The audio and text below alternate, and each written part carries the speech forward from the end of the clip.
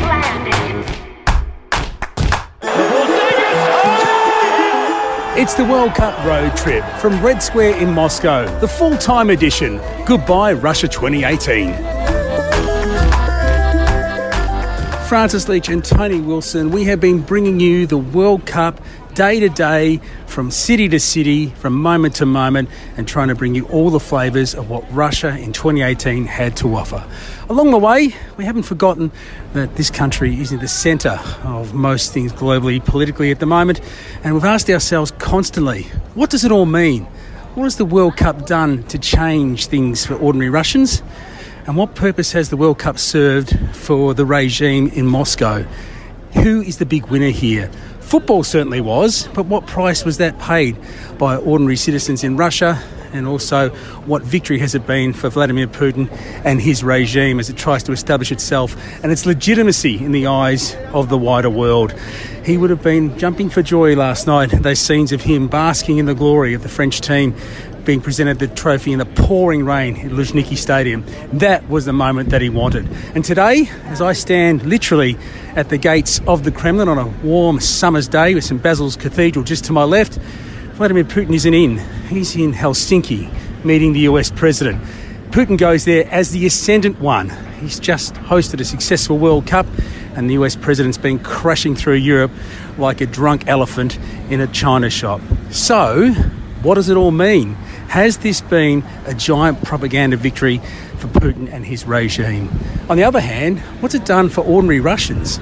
They've, for the first time maybe in their entire lives, come into contact with a tsunami of foreign visitors, the likes of which they may never see again, who've probably introduced them to ideas and views on the world that they maybe never thought they'd hear. They've also shown us a face to Russia which we didn't expect. A warm, opening, humorous, optimistic, funny and deeply moving experience it has been getting to know ordinary Russians. So we're not shying away from asking the hard questions. Have we been enabling the Putin regime by being here and being part of the spectacle? Or maybe have we shifted the needle a bit the other way as well for ordinary Russians to think, what is possible? These are the things that we're going to try to answer in our final edition of the World Cup Road Trip. So where to start? Well, the ABC's James Glenday has been to Russia numerous times before the World Cup at a time of heightened political tension between Russia, the West and Australia. So he experienced Russia before the charm offensive of the World Cup. So what was it like to come back during the Festival of Football? What changes did he notice? And just how much of it will be lasting? I caught up with James Glenday in London on the weekend that England were playing in the quarterfinals, and we sat down and had a chat about Russia then, now and in the future. Tony, I'm at the magnificent Prince Alfred Hotel in Battersea in the sunshine with the ABC's James Glenday. He was also out in Russia for the World Cup, and we're enjoying a beer. James, good to see you, my friend. Yeah, cheers. Good to see you. How did you enjoy your first World Cup experience? I think the World Cup part of it was pretty good. Being at the Socceroos games was amazing, and particularly I think because of the number of Australians who were actually there as well, because that was kind of a surprise to me. I didn't think that there would be quite as many passionate Australians following the team as there were. You've been to Russia a few times, and in the previous attempts to get there, it hasn't been easy. Tell people about that, because there's been a fractious relationship between Australia, Britain and Russia leading into the World Cup, and you had to knock on their door a few times to get in. Yeah, more than a few, in fact. But I think a lot of people going to Russia and who are there in Russia at the moment will think, wow, what a friendly, loving place this is, because the people are nice always, and the hospitality's great, and things are kind of set up so they're semi-functional at the moment. And I'll say semi-functional because, it takes a long time to still do basic things that we'd take for granted. Indeed, I just bought you a beer, and I did that within about 30 seconds. Now, 2 beers in Russia, what clock are we running, do you reckon? 30 minutes, maybe, and then one will arrive, and it'll be the wrong time. But I think the reality is that Russia's putting on a pretty good show at the moment, and it's gone very well, and you have to give them credit for that. But at the same time, you kind of got to be aware that it's a big PR opportunity for the Russian administration, the Kremlin, and it was always going to be that, and it's gone off without a hitch, which is great for them, and it's also great for everyone who visits. But obviously there are a lot of people living in Russia who don't really have anything close to what we'd call democratic freedom or even freedom, really, of expression at all. So, because you've covered in the past the opposition in Russia during elections, and you felt the heat being there for doing that as well. You know those people. How would they be feeling about this picture postcard vision of Russia that is being projected to the world, do you think? Oh, they hate it. Well, they don't hate it. I mean, they're still proud of Russia. I mean, this is the weird thing. I mean, you kind of get this image, perhaps, being in the West or in Australia or America or the UK as it is, but that that people are against Russia or for it. But there are people living in Russia who are very much in favour of Russia, and they want strong institutions in their countries and perhaps a slightly weaker president, whereas what they've got at the moment is a very, very strong president and completely, not futile, but very, very weak institutions. So only one thing, if something happens and it's big, it's happened because the top down wants it. And I think there's a bit of frustration that this is, I guess, sports washing is a term that's put about, that an event like this kind of masks the difficulties that people have. I mean, in Kazan, where the Socceroos were based, we went to the local office of Alexei Navalny, his supporters, and they said they're followed day and night. They aren't allowed to hold rallies at the moment. They're not allowed to do these basic things. And I'm not saying that we would agree with their policies or anything like that, but we would certainly agree in Australia, I think, with their right to hold protests or their right to stand up for different things that they believed in. And they don't think that they have that opportunity ever. Has this event, do you think, made that even harder for them now? Because most people will say, Russia, what's the problem? Yeah, there's sort of, the counter-argument to what I'm saying is that, a big event like this puts lots of spotlight on the bad things happening in Russia, and to an extent I agree with that. But that sort of happened a few weeks ago. Now it's all been lost in the football, hasn't it? We're watching France and Uruguay, and everyone's focused on that. They're not focused on the fact that, there are lots of stories about gay people being persecuted, or the fact that political opposition is basically non-existent, or the fact that free media is basically and regularly crushed. So I think that they're angry that an event like this is happening, because what it does, you ask normal Russians on the street now who's responsible for bringing the World Cup to Russia and who's responsible for making Russia great again or putting Russia on the world stage, and they'll say Vladimir Putin, and they'll say that because that's what they're told by the state media, which is basically broadcast by him. I think there's that sort of content that is worth, kind of looking at as well. And the way that Russia views Australians, because we've had in our recent history some really sharp moments. The MH17 issue in particular brought that relationship to a head in a way that was probably at the height of tension since the Cold War. How have you been treated when you've actually dealt with those issues prior to the World Cup? Dealing with those issues coldly. And it's unsurprising. There's a lot of Russians very, very proud. That was my experience. They don't really believe what the media tells them, which is unsurprising because they don't believe in what the state TV tells them, but they also don't believe what Western media says as well. They see a lot of the different things like the MH17 or the poisoning in Salisbury as propaganda or as some sort of excuse to provoke Russia as part of this post-Cold War kind of game. And I think that's how a lot of ordinary Russians might perceive it. Others are very sceptical of their administration as well, but they go, hang on, this is better than what we saw in the early 90s after the dissolution of, the USSR. So hang on, Putin might not be perfect, but he's a bit better than what we've had in the past, and he's stable, and I can live a pretty good life. So that's, you kind of hear that. You do hear a lot of different arguments, but I'd say that would be it. But challenging the status quo, you can have a great life in Russia, I think most people would tell you, as long as you don't challenge the political orthodoxy of the day. And if you do, then you're going to run into trouble. James, I think the folks here at this Hotel Magnificus in Prince Alfred are going to challenge Russia's record for the slowest meal ever served. It'll be here very soon, mate. Let's enjoy the second half. Good to talk. Great to get your insights and a real insight into what Russia is like beyond the World Cup, because we don't want to give people the impression that it's all football and sunshine and rainbows. It is a nice place, though. No, we love the better ball, but we don't want to be there with some sort of romantic view of what it's like to live there. It's effectively a semi-authoritarian state, and all the different trimmings and trappings that come with that. So, yeah, it's a complicated World Cup. A big thank you to our sponsor on the road trip. The sponsor of this podcast is SuperSimpleCards.com.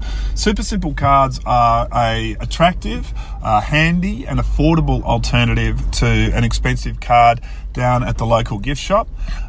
Purchase a 6 or 10 or 12 pack of the cards and you'll never be caught short wanting for a greeting card. They're fully compostable. The inks are biodegradable, so they're an environmentally friendly alternative to some of the other products on offer. Go to supersimplecards.com and stock up your present drawer for future emergencies. Supersimplecards.com. Use the offer code World Cup and you'll have a 10% discount as well as free shipping. And thanks for supporting us on the road there in Russia. Not everybody's buying the new Russia that's being sold to the world courtesy of the FIFA World Cup. One such person is Bill Browder. Browder's remarkable story is captured in his book Red Notice. It tells the tale of a young American capitalist and hedge fund manager arriving in Russia in the mid-90s and hoovering up Russian assets for next to nothing, turning them into huge profit centres for his investors. That was all well and good, and he was pretty much on side with Vladimir Putin when he first became president of Russia, because one of Browder's other activities was exposing corruption in the Russian business community. That was something that Putin had campaigned long and hard about, up until about the time that he ponied up with the oligarchs and started to make sure he could cash in on their activities and brought them inside the tent. Suddenly, Browder was the problem. He was denied entry to Russia and then subjected to a $230 million tax charge, something that his then lawyer, Sergei Magnitsky, still in Moscow, set about disproving meticulously. Magnitsky paid a heavy price, the ultimate price for his defiance of the Putin regime. He was arrested, beaten, and held in detention for over a year before he eventually died in a Russian jail. As a consequence, Bill Browder became a full-time human rights activist. The Magnitsky Act, which was set up and dedicated to the memory of Sergei Magnitsky's bravery, sets out to identify and punish known human rights abusers in Russia and elsewhere. What it does is individually target those people so that they cannot spend their money, they cannot travel, they can't enjoy the fruits of their ill-gotten gains in countries that have signed up to Magnitsky. As a consequence, Bill Browder is not very popular with Vladimir Putin. Doesn't stop him speaking out, though, despite the risks. I sat down with Bill Browder in his London office to talk about what is the outcome of the FIFA World Cup for Vladimir Putin and what it means for Russia and its people. Bill, you're in London watching the World Cup. England's gone nuts for the World Cup. You must have mixed feelings about how this country's reacted and what the World Cup actually means.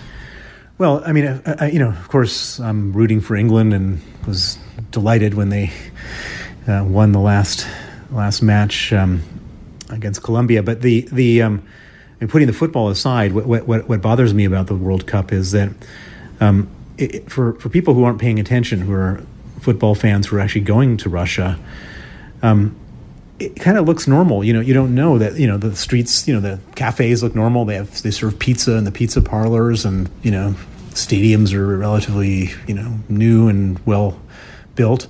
And so people saying, well, what's everyone fussing about so much with this Russians? And, they don't have the opportunities to see the torture chambers and dungeons and the real evil that goes on there. And so effectively what Putin has done, and he's done this very consciously, is he's trying to sort of normalize and create public opinion that, what's everyone fussing so much about Russia? And that I do find difficult, and it irritates me that he's succeeded in sort of winning this huge PR victory.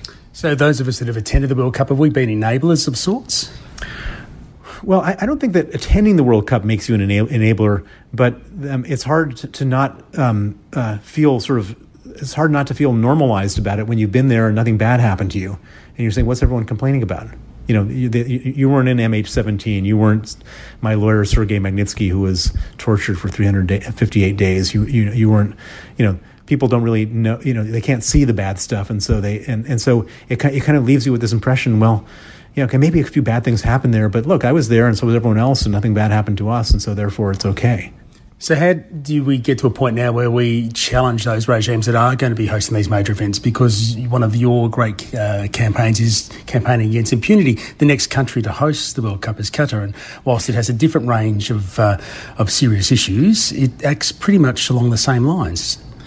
Yeah, well, I mean, it's these. I mean, the whole FIFA thing is just disgusting. It's a cheating organization full, and there has been no consequences, no real consequences for all this corruption and bribery and dirty tricks that was done there. And Qatar should have never been awarded the World Cup, nor should Russia have been, as obviously all because of bribery and bad faith. And I would hope that outside of FIFA, I'm working on a legislation which we now have in 7 countries called the Magnitsky Act, which imposes asset freezes and visa sanctions on corrupt people and human rights violators. And I would hope that at some point this could be applied to people in FIFA who took money, so that everybody gets so scared that in the future they only award it to countries that are behaving themselves properly. And just to finish, in terms of those people within Russia who will look at this and maybe a little despairingly seeing that it's been a huge PR coup for Vladimir Putin in the way he runs the country, and their voices are even more distantly heard, what chance have they got of actually being able to voice dissent and have an opinion and be an effective opposition? Oh, you can't voice dissent in Russia. If you do, you lose your job, you get arrested, you get tortured, you might even get killed. Dissent is totally not tolerated in Russia. Putin has got such thin skin, and he's so brutal, and there's no legal system to protect anybody. So as we leave, we should always remember, even though Russia looks good, modernity is no mask for civility. No, it's a Potemkin village. There's this famous story about a Potemkin village where the Tsar of Russia wanted to go around and see the progress being made in the countryside, and so they would put up these fake storefronts and houses without any house or store behind it, and they would put the village in place. The emperor would drive through in a horse carriage, say, "Oh my God, look at all the progress." They would go to the place where they were staying, and then they would take the village down and put it up in the next place, and keep on doing that. And that's what Russia's all about. Well, Francis, the party's over. It was won by France, and worthily too. They were fantastic, especially in the second half of that final. Lucky in the first half, 2 goals from 1 shot on goal. That may never happen again. And the VAR decision was just a no-win decision for the referee. It was a brutal one, which is why he hovered so long over it, because it did touch the hand, and the hand isn't meant to be outstretched. But at the same time, perhaps no human can jump without the hand in a balancing position. And if it did flick a French defender, the Croatian had no time to react. And so we had a drama-filled, goal-filled final to cap off our drama and goal-filled World Cup. And I basked in that final for a little while, and it was around about 3 in the morning or 3:30 in the morning that I saw Vladimir Putin emerge and stand under that umbrella, sheltered by 7 or 8 security guards who were holding the umbrella for him. And I thought, are we out there holding that umbrella too? Did we legitimise Putin's World Cup? In a propaganda sense, he gets what he wants from the tournament, and were we out there living at large, helping him get what he wants? And we wake up today, and Trump's holding hands with him at a press conference, metaphorically, and Putin's handing over a soccer ball, just to reinforce what this tournament has meant to him. And on the question of collusion in the 2016 US election, we have a bald-faced statement from the sitting president that we are to believe this dictator, this murderer of journalists, that Russia did not collude in the 2016 election, and we're supposed to believe him over US intelligence agencies and long-term allies like the UK. So it's a startling and perhaps historic day in world news, and we wake up to that this morning, and the post-World Cup feels very post-World Cup. But you and I did ask these questions throughout, and I'm not sure if being troubled is enough, but certainly we talked about it constantly amongst ourselves. And when we met people on the way, we did talk politics, and we asked about this situation, and we got answers from both sides of the spectrum. There were some Russians who are doing okay in Putin's Russia, and they'd tell us that having a strong and stable Russia is more important than enjoying some of the freedoms that we in the West take for granted. But we also met people who weren't happy and who were willing to tell us that they weren't happy. And in particular, Francis, there were two girls, and I know that you'll remember them as well as I. We had a very fascinating and quite illuminating and quite depressing conversation with these girls. So here they are, with some honest political speak from two young students in Russia. Well, we're here at the barbecue, the Green and Gold Army barbecue in a park. Where are we? It is a park, yes. It is a park, yeah. I knew it was a park, but what's it called? Is it Alexandra Park? Alexandra Park, okay. And we're here with and you were asked to be suddenly the tour guide. I've never seen a tour guide go so negative as you went. Because I'm not a tour guide. Yeah. So you started saying, what did you come here for? It's not so remarkable, this city. Why? I probably wouldn't come here. It was a real blast of fresh air in the face from what we normally get from tour guides. Is that right, Francis, would you say? Well, you gave us the honest version of really refreshing. Yeah, so would you say that you are Miss Honesty? Could you tell us the honest truth about today's Russia? Where should I start? I don't know. Well, can you tell us the honest truth about Russia? Is that dangerous? I think I can, but it is dangerous, yeah. Well, I think it's safe to say that most of the population of Russia is not satisfied with literally everything. For example, I am... Especially me, I'm very dissatisfied with this country. You know, I'd like to get out of here. The latest example of that, could you help me with that, please? Of course. No. Which one? The very day when the World Cup began, what did our government do? What did they do? I don't remember. They raised the pension age. Oh, yeah. That was the most terrible thing our country saw. And they raised the taxes as well. So they raised the age that people could retire and they started taxing people more. If you're unhappy with that in Russia, what do you do? We do nothing. Nothing. Because people are oppressed. And people believe that if we take action, we could get arrested for life or get killed or something could happen with our families. And that's why most people do nothing. So you feel intimidated in a way from speaking up? Yeah, that's true. We do, yeah. And you know, you say that you feel that way. Is that actually the truth? Or do you think people could be more critical? That's actually the truth, yeah, because there is the opposition in Russia, of course, you know, it's risen in the last couple of years or so, and it's people maybe from the state, and its leader is being arrested constantly for a month, for 2 months. It's like he's getting out the next day, he's going back into jail. And the people who are taking part in the protests alongside him, they also get arrested here. And so what about at the university? Is there a lot of, because you've both finished university now, but you've been at the university, is there a lot of dissent at the university and people whisper? No, I don't think so, because most of the students are pro-Putin, pro-government, and you know, just because they get some bonuses, they get some vacations in Crimea, mostly. If you support Putin, that's the way to get ahead. Is that the way you get ahead? Not really, no. No? Only, the chosen people really get something from Putin. No. Who are the chosen people? What do you mean by that? You need to get noticed by him, yeah. That's what I mean. And what's a way of doing that? How do you get noticed by Putin? You become a volunteer, for example, in his election campaign, for example, and not just a regular volunteer, the head volunteer. For him, like on the streets. Yeah. I don't know. Or just participating in this global event, sporting event like World Cup.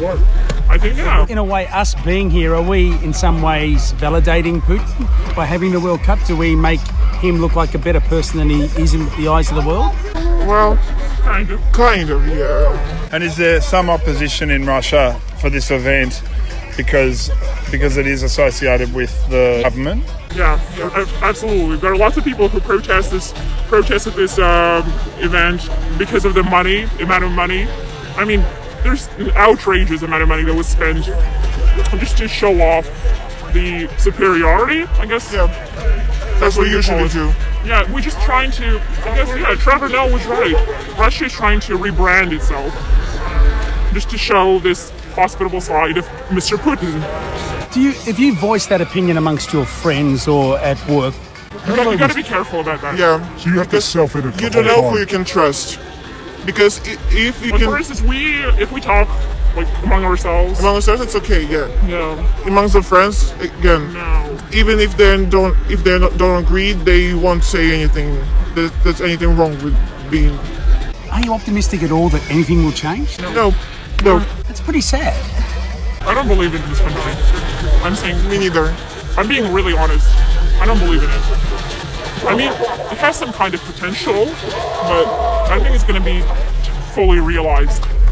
So what's your plan for yourself? Get out of this country. That's it. And get my father out of here also. What about you? Well, I don't think that it would be as easy for me to get out of the country, but I think maybe we could change something. We could try, but it won't work. I'm sure it won't work. You'll be surprised that change happens in the most unexpected way. So It never happened in Russia. it could happen. Yeah, of course it could happen.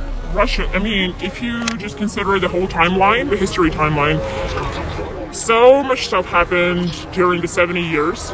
Not just the 70 years, I guess the last century, right? Yeah. We went from imperialism to communism, and then, To capitalism. yeah, and now we have this.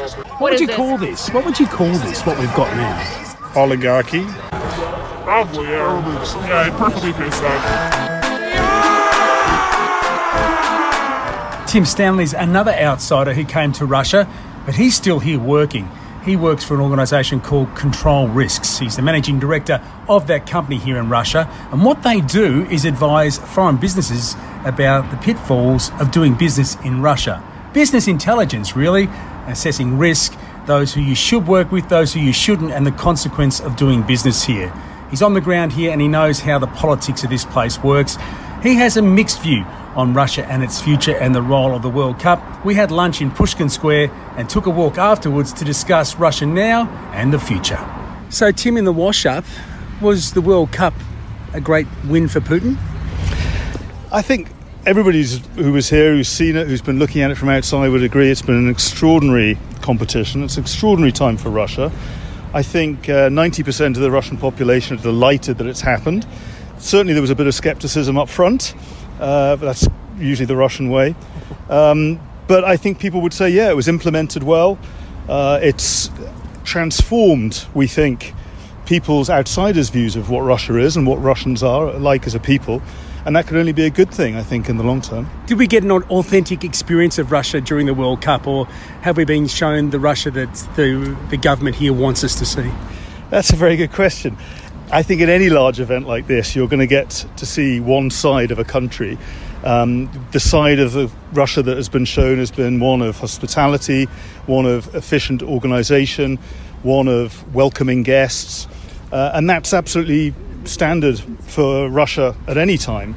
There is another side to Russia, I think, that people will not have had access to during the competition, and that's the one where people struggle against the authorities. That's one of sort of authoritarianism. That's one where there's a real lack of rule of law. And that's the one that the people here in Russia live with every day. How do they accommodate that then? Because we've noticed that there is a level of prosperity that wasn't here 20 years ago, but it's at a price of maybe watching those sorts of rights that we might presume for ourselves ebb away as the country gets richer and the government more powerful. I think what's happened is that, Russia went through the trauma of the 1990s where the country was collapsing in every way, shape or form. What Putin has done and why people respect and admire and like Putin is that he's brought in discipline. He's put the country back together again, if you like. He's put it on the right track. And I think most people historically will look back at this time and period and say, well, actually, that was the right thing at the country's stage of development. I think what needs to happen now, and unfortunately there doesn't seem to be too much perspective on this happening right now, or too many signs that it's going to happen. But what needs to happen now is the move towards the next stage of development, which is more about human rights, about individual rights, around rule of law. As a business person and someone who works in this country, how have you been able to navigate, maybe your own sense of what is right and what Russia expects to be able to do and what it sees as right? A lot of businesses came in here, I think, quickly, hoping to make money. They cut corners. They behaved in a way that wouldn't be acceptable back in their home markets. The people who succeed in doing business, the foreigners who succeed in doing business in Russia, are the ones who are here for the long term. They try to understand what's going on. They make a real effort to get to know people, structures, the way things work, the language, the culture. But they can do that, and you know, I'd like to think that we've been able to do that without cutting corners, without compromising areas around sort of business ethics, morals, what's right or wrong. Effectively, sometimes sacrificing short-term profit for a longer-term gain. Do you sometimes wrestle with the fact that, say, opposition is suppressed, and there are any number of stories about journalists being either killed or warned off from doing their jobs, that you're working here, working within that system? How do you balance that with yourself? Whenever we take on a new project here, we always assess the risks associated with that project. One of those risks will potentially be our ability to continue to operate here and do business in the long run. So that's certainly something we assess. You could say we're relatively conservative about the projects and the people we work with and how we work. Because we are people who assess business risks for other parties, I think we're relatively good at doing that on ourselves. So yeah, we're relatively conservative. That may mean, as I say, sometimes we have to forego what might be a very lucrative or interesting project. But we've been here since 1994, and I think the intention is that we're going to be here for another sort of quarter of a century. You must have lots of Russian friends. What's it meant to them, the World Cup being here, and the number of foreigners being here? And this is probably the biggest influx of people they've had ever in the history of this era of Russian life. Maybe the Moscow Olympics brought some people here, but never on this scale. I haven't heard of any sort of complaints or cavils from any of my Russian friends at all. Lots of jokes, lots of internet memes going around, but sort of poking fun at themselves. And you've been here 6 weeks now, and you'll see that the Russians do actually have a great sense of humour, and they do like to poke fun at themselves in a very positive way, I think. So it's brought in a lot of people who perhaps would have been cynical before. I think it's shown them that actually Russia is as normal a country as anywhere else. It has good management, good experience, good organisational skills, and I think a lot of people have slightly feel justified, they were right to hand it to us. We're delighted that people outside Russia can now see that we're no different from them. We don't have three heads, we sort of look the same, we talk the same more or less, we act the same, we have the same needs, we have the same wishes. And I think there's a certain amount of people feeling, well, finally, outsiders, have seen a bit of the real Russia. So if nothing else, if there's one thing the World Cup has done, it's been able to introduce the rest of the world to a different view of Russia that maybe it hadn't had. I think that's absolutely right. And, Russia's been its own worst enemy in this. I mean, it's still that sort of Soviet legacy of cutting yourself off from the world and being hugely suspicious about external influences, anything that comes from outside. And you see that in history, you see that in culture, you see that in society. But I think something has changed now. It's flipped in the Russian psyche. And Russia's sort of become much better integrated into the rest of the world. It's really now up to the authorities to make sure that legacy continues. And I'm delighted to see that overnight Putin said that they're going to maintain the visa-free regime for fans until the end of this year. That's a step in the right direction. It's not the be-all and end-all. A lot more work needs to be done. But saying to the rest of the world, come and see the real Russia, that's a really positive thing. So you're an optimist about Russia? You have to be an optimist. I've been here 10 years now. You wouldn't be here 10 years if you weren't an optimist. On a sunny day like this in Moscow, what is there not to be optimistic about? Tim, thanks for talking to us. Thank you very much. Well, Francis, well done on those interviews. A fascinating and different take to the sort of stuff we presented throughout the road trip. And I feel like we have said our goodbyes a few times. We said goodbye to football, we said goodbye to each other, we've said goodbye on the podcast. It's a little bit like getting off an aeroplane and saying goodbye to the person you sat next to at each point along the departure chain. But certainly we have come to the end now, and it's time for Proshche, Francis, a proper and final Russian goodbye, at least in a podcast sense. And it's also time to say a couple of thank yous. Thank you to Courtney. You've been a star. We've just been uploading the files, and you've been packaging them and putting them together in there at Nearly Productions, and the podcast would not have happened without you, Court. So thank you. Thank you to the Green and Gold Army and to Michael Edgley. He accommodated me on the trip at the last minute, and I was so fortunate to come. only made the decision 6 or 7 weeks out from the tournament to go to this, my 4th World Cup, and it's one of the best decisions I've ever made. And the other reason I could make that decision is that my lovely wife Tamsin, she looked after the 4 kids. She encouraged me to go. She said, have some fun and have a break, and I did both of those things, and it's a truly memorable month. And thank you very much, Tam, for letting me and helping me do it. I really appreciate it. And so it's a final proche from me as well, and we hope you enjoyed the podcast, and I hope very much that we'll be back at another World Cup. Francis, you've just presented the complicated political circumstances of this one. Well, it's not going to let up in Qatar in 2022. I know that you're vowing not to go. I'm probably following your lead, and yet there is that draw, that attraction, that unprincipled part of me that may drag me over the line again. So I'll just have to wait, and we'll have the conversation and see what happens. But until 2022 and beyond, proche, Russia. Well, that is it for the World Cup Road Trip 2018. My thanks to Courtney Carthy, our producer. He is the magic man on the buttons who has brought this all together with such speed and dedication to detail that we are in awe of his work. Thanks, Court. This has been your journey as well. We hope you've gotten an experience of what the World Cup is like, and more importantly, an authentic version and taste of Russia, which is what we were hoping to bring to you. Until next time, from Francis Leach and Tony Wilson, we'll catch you on our next road trip.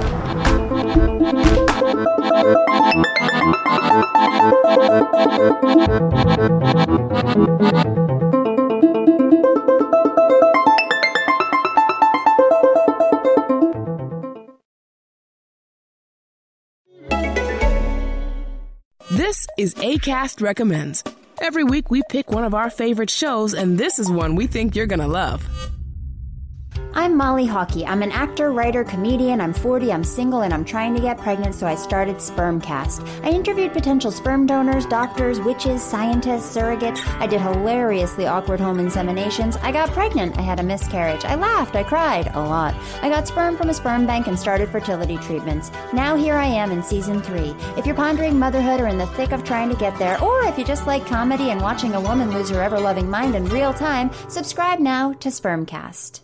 Acast is home to the biggest podcasts from the U.S. and around the world. Subscribe to this show and hundreds more now via Acast or wherever you get your podcasts.